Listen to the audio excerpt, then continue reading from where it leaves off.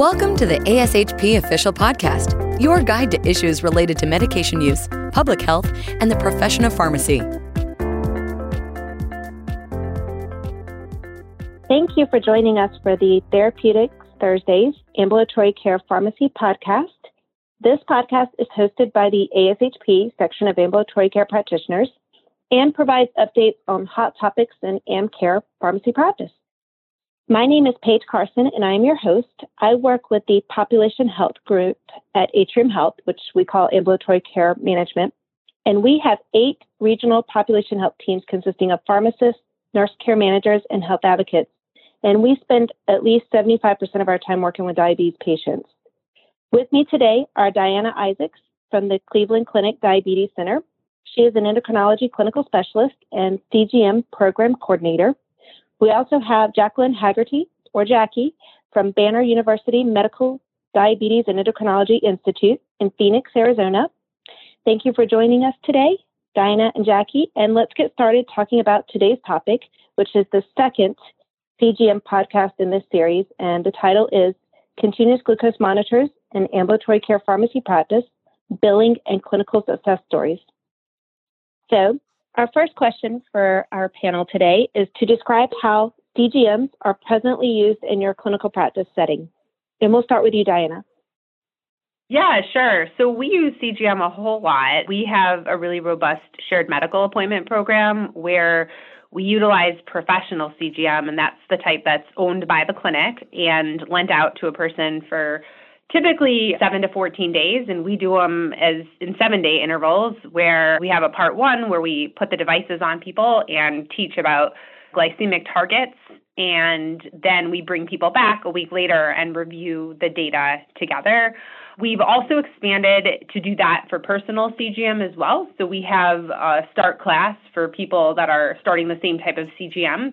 And then we also will bring them back typically after 7 to 14 days to review what the data meant and any troubleshooting with that. In addition, we actually also have a remote monitoring coordinator now who has been following up with patients who are wearing personal CGMs for kind of more long-term type of management. So those are just some of the ways we utilize them in our practice. And this is Jackie. Similarly for us, we use CGMs mostly on a personal basis. So in other words, an individual CGM that the patient owns, we have to get it through their insurance, and they use it for self-management. And then, of course, we use that to make adjustments to their therapy. So we mainly focus on the personal CGMs rather than utilizing the professional CGMs. The providers will start them in clinic, and then patients can seek out training on their own, or else I, as the pharmacist, or else our fellow CDEs, which we have a nurse practitioner and a dietitian also on our team, we will also do individual trainings for patients to get started on a personal CGM. Great. And I have some comments here that you guys sometimes use shared medical appointments. Can you elaborate more on those? Yeah. So in my practice, typically I, as a pharmacist, serve as the provider and through collaborative practice agreements can make medication adjustments. And I do this in conjunction with a diabetes educator that's usually a nurse or a dietitian. And we lead the class, and there are usually 4 to 6 patients. And then I utilize students to be my scribes, and they chart in the back of the classroom. And it works really well having multiple people together, because what we found, especially when going through the data, is there's a lot of similarities. So, for example, it's kind of notorious the American breakfast of cereal or oatmeal often causes spikes in blood sugar that go way beyond the target of 180. And so those are things we can talk about together. And we talk about, how adding protein at breakfast time can help prevent it from spiking up quite as fast. Also brings into good discussion about dosing insulin, how dosing it before the meal can prevent spikes. So there's a lot of similarities between reports that as a group we can discuss together. I also had another example is I had a person that was really maxed out on all types of oral and non-insulin medications like a GLP-1, SGLT2 inhibitor, metformin, and just glucose was still running high. And it was clearly insulin was going to be a good next thing to add. But the patient was really reluctant. And then through seeing his CGM report and seeing that he actually really was spiking up pretty high in between meals and overnight, and then just talking to other people in the shared medical appointment who were already taking insulin and who were able to say, hey, it's really not a big deal. And, I feel a lot better because now my blood sugars are at target. That was able to help the person make the decision that it was the right thing to do to start. And he ended up doing a whole lot better and was able to reach his glycemic target. So I think the shared medical appointments are a really great model to use this technology. Great. That's helpful. And can one of you guys also comment on how often you would perform remote monitoring for those patients on CGM, whether that's in the beginning or later on? So I think that can be really individualized. I know in our program, typically we start someone on the device and we want to follow up generally in about 7 days. And to build the codes, there are certain requirements that you do need to meet in a certain amount of time. You need to be reviewing the data. It depends which codes you're actually billing, because if you're doing the CGM interpretation, like the 95251, that you can only bill once a month, but a person may need more frequent, touch points on that, versus if you're using the remote monitoring codes, those are a little bit different and require a certain amount of time spent per week reviewing the data. So it really varies. We're kind of doing a combination of both right now as we're still kind of getting used to the new remote monitoring codes. But I would say it's just really individualized. In the beginning, I like to follow up with someone more often. And then as they're getting more stable, I think once a month is fine. And some people even can go to once every 3 months. That's I have to agree with that. We would individualize it based on however you would follow up with a patient, whether they're on a CGM or self-monitored blood sugar, just if they're checking their blood glucose just a few times a day. If they need medication adjustments, you want to follow up on that sooner rather than later. Great. Thank you guys for spelling that out. So what metrics do you use to measure the impact of CGMs? In order to measure the impact of continuous glucose monitors, we look at quite a few different variables. So the first thing we look at is within the CGM report itself. After a patient's been wearing either professional or personal CGM, you'll get a report on what their blood sugars are doing. So we look at time in range, which for most patients means in between blood sugar of 70 to 180. We look at percent hypoglycemia. So in other words, what percent of the time that they spend below 70. Percent hyperglycemia, which again for most patients is going to be percent of the time that they spend above glucose of 180. Coefficient of variation, which tells us how variable are their blood sugars. Is it stable or is it really up and down all throughout the day or throughout the week? We also look at the glucose management indicator, which is similar to A1C, and then it gives you a sense of their overall glucose or glycemic control over the past couple weeks or whatever time period you're looking at the report, typically 7 to 14 days. And then another important aspect to look at when you're considering all of these variables is percent sensor wear. So are they wearing the sensor only 30% of the time, and then we should take this data with a grain of salt, or are they really wearing it 80 to 90%, which would be about our target? In other words, they're wearing the sensor most of the time throughout the day. Yeah, and just to add to that, so data sufficiency, it's recommended to be at least 70% over a 14-day period. And that just allows these different statistics, things like the GMI and the coefficient of variation, to have more meaning. I still think, even if you don't have all of that data, you can still, let's say you just had, the person's last 2 or 3 days, that can still be very valuable, and you can walk through what a person ate and kind of what their day was like, their physical activity level, and you can still learn a lot. It's just to make these specific terms more meaningful, having that amount of data is very helpful. And then a common question I get is, well, why wouldn't someone have 100% sensor wear? Why wouldn't they have all that data sufficiency? There's a few reasons why someone might not. So, like, for example, with the Freestyle Libre, that specific type of CGM requires a person to scan it to have data. It can only remember up to 8 hours of information at a time. So let's say a person is sleeping for a long time and goes 12 hours without scanning. That means there will be a 4-hour gap in data. For other types of systems, you need to be within a certain number of feet of the reader or the receiver. And so if a person is out of that range, that can cause a loss of signal. And also all these sensors require them to be changed out somewhere between 7 and 14 days. And there's a warm-up period every time it's changed. Or, let's say a person just took it off and didn't put a new one on right away. So for all those reasons, there could be some missing data. And that's why I think as great as time in range is, and I love time in range, I think A1C, we still do utilize it in practice just because that's been our gold standard for so long. And if you are missing these gaps, or you do have these gaps in data, at least you still have the A1C to fall back on. Great. And I know that one of you also commented that you use a survey to measure the diabetes self-efficacy. Can you talk a little bit more about that? Yeah, so with our CGM shared medical appointment model, one of the ways we assessed it, in addition to A1C, was self-efficacy. And this is basically a validated tool that asks questions about certain behaviors, like comfort in treating hypoglycemia, or, the ability to eat at regular meal times, or how to incorporate physical activity without experiencing hypoglycemia. And so we did a pre and post survey after attending the CGM shared medical appointment and afterwards, and showed a pretty big improvement in self-efficacy. And so that's just an indicator that, that would improve diabetes self-management and hopefully also have improvements or ultimately lead to improvements in glycemic targets as well. And tell me how CGM use has impacted patient satisfaction and also provider satisfaction.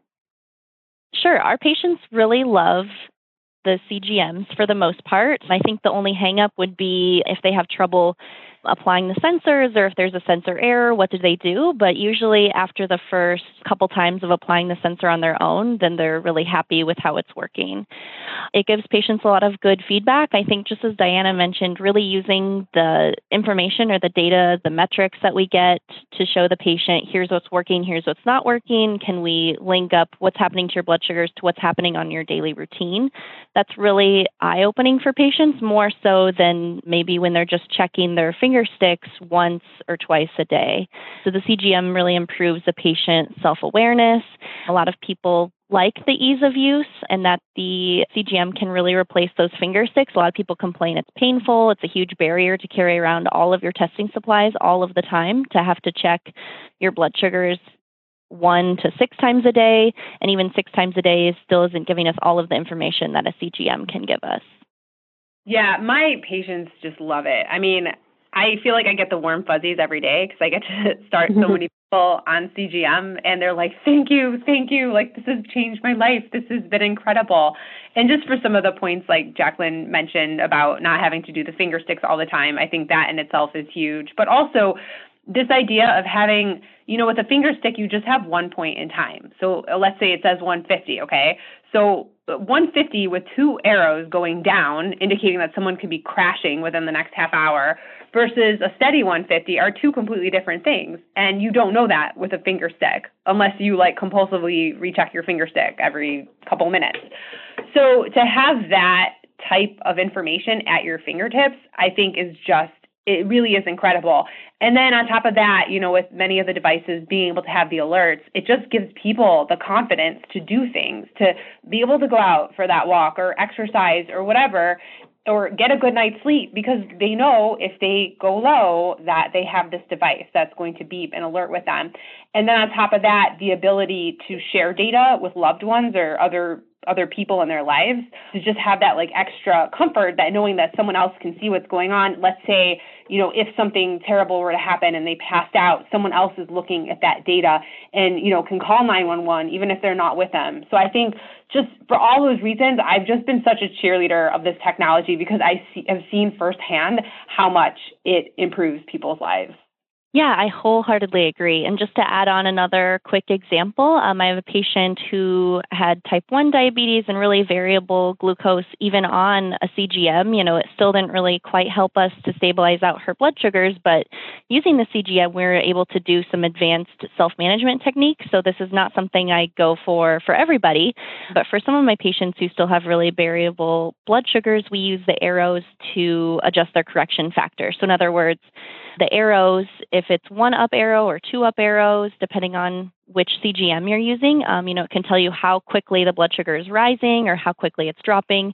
So she could add or subtract units of correction to her bolus insulin dosing, which was really helpful for her. And that really helped her to gain better control of her diabetes compared to if we were just making corrections based on that one point in time, the here and now, where's her blood sugar at before the meal. Instead, we can see, well, where's the blood sugar going to be at in the next 30 minutes, and then make correction adjustments based on that. And that's made a huge difference for her. Yeah, that's really great. And I'd just like to add, talking about provider satisfaction, because I think this is a mixed bag. I mean, if you ask me, I love it, and I like having the extra information. I think it's easier to make adjustments to therapy. Not every provider loves it. And the reason why is because it's something new. And in terms of downloading the data, sometimes it's confusing if you're not used to how to download it. So for example, when devices started switching to smartphones where people could view it on their phone, immediately, our clinic the people doing intake did not understand how to download it because it wasn't as simple as just plugging in the phone. You had to go through a separate system. I think hurdles like that can be alleviated through having like a technology expert on the team who can pay attention to these new things happening and make sure that the clinic has the right process. Because if you don't know how to download or look at the data, it can actually be very overwhelming. And like when we first started printing out reports, our MAs were printing out like 60 pages, which you can imagine, like if you have a 20-minute visit, 60 pages of data is not going to make a provider happy. So I think, there's some steps to work through, but if you can work through those steps, then you will get provider satisfaction. Great. So have you been able to add additional pharmacists to your team or FTEs because of the value and the use of CGM? So I am so happy to report that, yes, we are hopefully going to be making an offer very soon. We've been interviewing. We put in a business proposal to have an additional FTE, and really the income generated from professional and personal CGM insertions and interpretations is where most of that money came from to justify that additional FTE. So I am thrilled about that. Wonderful. And I can see the need to continuing to grow for a lot of practices. Can you both provide insight on how pharmacists can successfully bill for CGM services? Yes, there's 3 CPT codes. The CPT 95249 is for personal CGM start. This can only be billed once in the life of a device, so that is important to know. And when you do the education and training for someone starting a new device, this code can be billed. One of the caveats is you need a download of data of at least 72 hours. So typically, I will bring people back for a follow-up visit, and then at that visit, bill, because now I've got the 72 hours of data. In addition to that, there is a 95250, which is for professional CGM insertion and download. And so as part of our CGM shared medical appointments, that's the code that we're billing. And then in addition to that, there's the 95251, which is for CGM interpretation. Now, this code can go with the professional CGM or with personal CGM. And then different insurance companies have different, variances in how often they cover it. I've seen anywhere from once a month up to twice a year. One of the very interesting things is with professional CGM, the coverage is phenomenal. I mean, I would say 99% plus are approved for professional CGM at least twice a year. And I'm talking, these are people that may not be taking any medications for diabetes or maybe only taking metformin. So the coverage is incredible. Now, for personal CGM, the coverage varies certainly a lot more. So not everyone's going to have access to a personal CGM device, but it's improved a lot in recent years. We know, now Medicare covers for type 1 and type 2 diabetes, taking multiple daily injections of insulin. So definitely a lot more access. And so we have a lot of patients on it. And so I've been able to bill for these services. Now, with the interpretation, one of the things to know is that Medicare specifies physician, nurse practitioner, or physician assistant. They do not say pharmacist, which is unfortunate.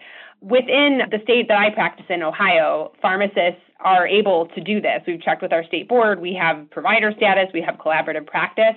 But to get around this lack of being able to bill, I have my notes co-signed and generally bill under the ordering provider of the service.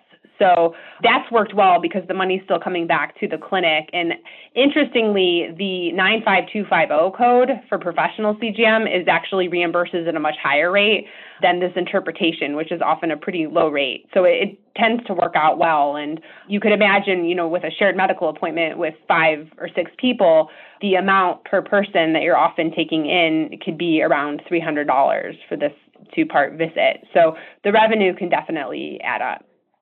And when you have the shared medical appointment, how many patients are you typically bringing in at a time? Usually 4 to 6. That's kind of my happy sweet spot. And so just to recap, professional CGM seems to be much more financially viable if the practice has purchased these monitors, right? Right. So professional CGM is definitely going to increase revenue much more than personal CGM because personal CGM, you can only bill the 95249 once. The 95251 you can bill ongoing, but that code is a little bit less. It pays up to $89, but often it could be like $40. It just depends on the insurance plan. But one of the things that I've done is our practice was not capitalizing on the CGM interpretation. So we were basically losing money. I mean, even if it's only $40, we were not billing it at all. So what I've actually gone in to do is I've had our nurses load, or our MAs, when patients come, download the data, take a snapshot, and put it into the patient's chart. We have a smart phrase that I can get routed to me, and then I go back in and I do these interpretations, which I can do pretty quickly. So that way, let's say we saw 50 patients that day, I can go in and make sure that those interpretations done. And so you've got 50 times 40, we can at least get back some of that revenue. That can be $2,000. And then one of the things my vision is that we have residents and students help staffing this to complete the interpretation. So even though it's not a huge amount of money per person, it really adds up when you have that kind of volume. That's helpful. So let's talk about barriers to billing for professional and personal. Can you guys elaborate more on that? Yeah, so I think, the barrier that I just mentioned about the interpretation and how it calls out NP, physician, and PA is unfortunate with Medicare. And so it does create some hurdles in that we can't directly bill for that. And we have to have a collaboration with our team, which I think is actually okay because I think diabetes care works much better as a team, but that means you have to, have those arrangements in advance. In terms of for the 95249 having to have the 72 hours of data, sometimes people don't realize that and try to bill for it and then end up not, getting the reimbursement because they didn't have that data. And then I would say a third thing is even though the coverage, especially for professional CGM, is so good, we're fortunate that we do have someone that checks insurance first because every once in a while you might have one that requires a prior authorization. And the last thing you want to do is bring a patient in and then slap them with like a $400 bill. So those are kind of some of the things that we do. And can you all comment on maybe time or scheduling? Yeah, so I think definitely I would say one of the barriers to CGM interpretation that why we weren't billing is just the time that it takes. Like the logistics of what you need in the chart and making sure you've got that image pasted into your electronic medical record and you're going through and finishing that interpretation. And so I think that's why we were leaving a lot of money on the table and our providers weren't finishing it and we weren't billing for it. The second caveat is some patients will have a copay when you bill for CGM interpretation. And so they may not love that. And so you may, if that's something new that you're going to be doing, you have to let your patients know that. I think it's kind of like reading an EKG. Like we're doing the work, we're spending the time to do that. We really should be reimbursed for it. But if someone's been getting something for free for so long, that can be a big change if they all of a sudden do get a copay for that. And I'd just like to touch base on some of the barriers that we've had in really ramping up our professional CGM service or program at my clinic is definitely the fear or concern that some of our patients have come to have certain expectations regarding office visits and billing. And if we're suddenly adding additional office visits on top of an additional service for them, that some patients won't want to do that. So I think the biggest thing is making sure the patients are aware, this is a great service for you. It will really benefit you in the long run, kind of educating both the providers, office staff, and the patients on what to expect from a professional CGM service. And that could help potentially to prevent them from being upset, about a surprise bill. Something else would be if you have a pharmacist in the clinic, to have them taking full responsibility for the entire program as far as making sure that patients are able to get scheduled for starting up a CGM and then taking it off, having the report interpreted, to make sure that patients don't just get lost in the general mix. Sometimes that can happen with especially staffing shortages at a clinic. That's one of the reasons why we were having problems maintaining a professional CGM service, is that patients just wouldn't return to clinic with maybe some piece of equipment that the clinic had owned. And then you lose out on both the billing and then any expense that you had with clinic equipment. So it sounds like Diana's service, where the pharmacist is more in charge of professional CGM, using other clinic staff or other resources maybe, but having that pharmacist or that one centralized person or team oversight to see the whole program probably really helps to coordinate everything. Yeah, there's a lot of things to consider. So would you like to share a patient story related to success with the CGM? Sure. So one that kind of stands out to me is I had a 24-year-old with type 1 diabetes who was checking. I don't know actually how much he was checking his blood sugars because he never brought in his meter at all. So his A1C was around 6.7%. So, the team was pretty happy with how he was doing. Prior to this, his insulin doses kept being increased because he had a higher A1C, in the 8s and 9s. And so the thought was, he needs more and more insulin.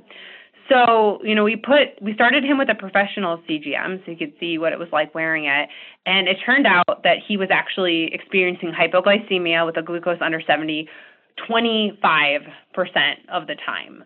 So, and then he was, experiencing hyperglycemia over 180, also a pretty significant amount of time. And his glucose variability was really high. He was going up and down, up and down. So this really showcases how A1C is limited in that it's an average. And so, his average was okay, but he was really not doing great because he was bouncing around all the time. And so we learned some pretty valuable things by talking through the data together. As it turned out, he was on like an insulin glargine twice a day regimen, and he was actually missing that second dose at least half of the time. But it wasn't because he was like a non-compliant or non-adherent patient. It was because he was experiencing a ton of hypoglycemia, and he was probably prescribed way more than he needed. So by wearing this, I was able to adjust his insulin. What I like to describe is redesign his insulin regimen so it worked better for him. And ultimately, we were able to get him on a personal CGM. So that was very happy with how that turned out. I also had a really meaningful patient experience. I had a 22-year-old who has type 1 diabetes, and I'd been following with her for at least 6 months on adjusting her insulin doses, trying to work with her on her glycemic control. Similar to Diana's patient, her A1C was around the 8%, not really budging. Over the course of about 6 months, we had tripled her insulin doses with hardly any change in her blood sugars. We were trying to get her on a CGM, but we had some struggles there trying to figure out which one is covered by her insurance and how to get it covered. When we were finally able to start her on a CGM, we quickly realized that the very first visit when I saw her back, I could visibly see her blood sugars rapidly increasing, and then it would tell me when she checked her blood sugar. Okay, that was after she already had an increase in blood sugar. So despite telling me that she had been compliant, checking her blood sugar before the meals and giving her Humalog before the meals, the CGM actually showed a different story. So I was able to use that with her and have her visually see what was going on and determine that she was actually checking her blood sugar after she was eating. So again, we were able to back down on the insulin doses so that she wouldn't have hypoglycemia. And then another thing that it improved for her was it improved her adherence to her long-acting insulin. So she was skipping her long-acting insulin at night if her blood sugar was normal at bedtime because she assumed that she would go low. So this made her feel so much more comfortable and so much more at ease that, okay, I'm going to have an alarm or something that's going to wake me up if I do start to go low. And she could, again, we went over the data together. I showed her what her blood sugar was actually doing throughout the night, and she could see, okay, it's stable when I give my long-acting insulin, and when I don't give my insulin, it's just going up throughout the night, which starts my day off on a bad note in the first place, and I'm having to give more correction, and we're just chasing our tails. So this really was a good patient education tool, but then also made the patient just feel much more comfortable. So she's done a lot better ever since getting on her own personal CGM. This is helpful. I think so many of these patients we're missing out all that variability that you're getting with the CGM, the data, and hopefully they're feeling a whole lot better. So what is the one piece of advice that you'd give to AmCare pharmacists seeking to initiate CGM services, or for pharmacists that are seeking to expand their services to include CGM information? Yeah, so I think, if you can convince your clinic to invest in professional CGM, I think that's such a great place to start, especially because Libre Pro is about $60 per sensor. So it's a really low investment cost. You need a reader, which is $65. So it's just, and you make it back. I mean, one patient, you've already made a profit. So, and then Dexcom, the G6 Pro should be available very soon, and that's going to be also a disposable. Hopefully, it's expected to be a comparable price. So I think that's just such a good way to start. And I think also working with the reps in your area, and if you don't know who your rep is for the different CGM companies, usually you can find that online. And I think they're very helpful. If you get the opportunity to try wearing one yourself, that's really the best way to learn, and it's fascinating. And that way you can really get used to looking at those reports and everything. But those, I think, are great ways to kind of get your feet wet. Yes, I definitely agree with that. I think those are really good suggestions for any pharmacists looking to get into this area. And then I think really emphasizing both to patients and providers that this is a really good patient self-management tool. So I think a lot of times we think of CGM as we get all this data and that's really great for us, but also seeing that patients, a lot of times their A1Cs will just improve just by switching over from finger sticks to a CGM. So realizing that just more self-awareness, as long as they're being engaged, this can be a really good tool for them, even without making any other adjustments to their medication regimen.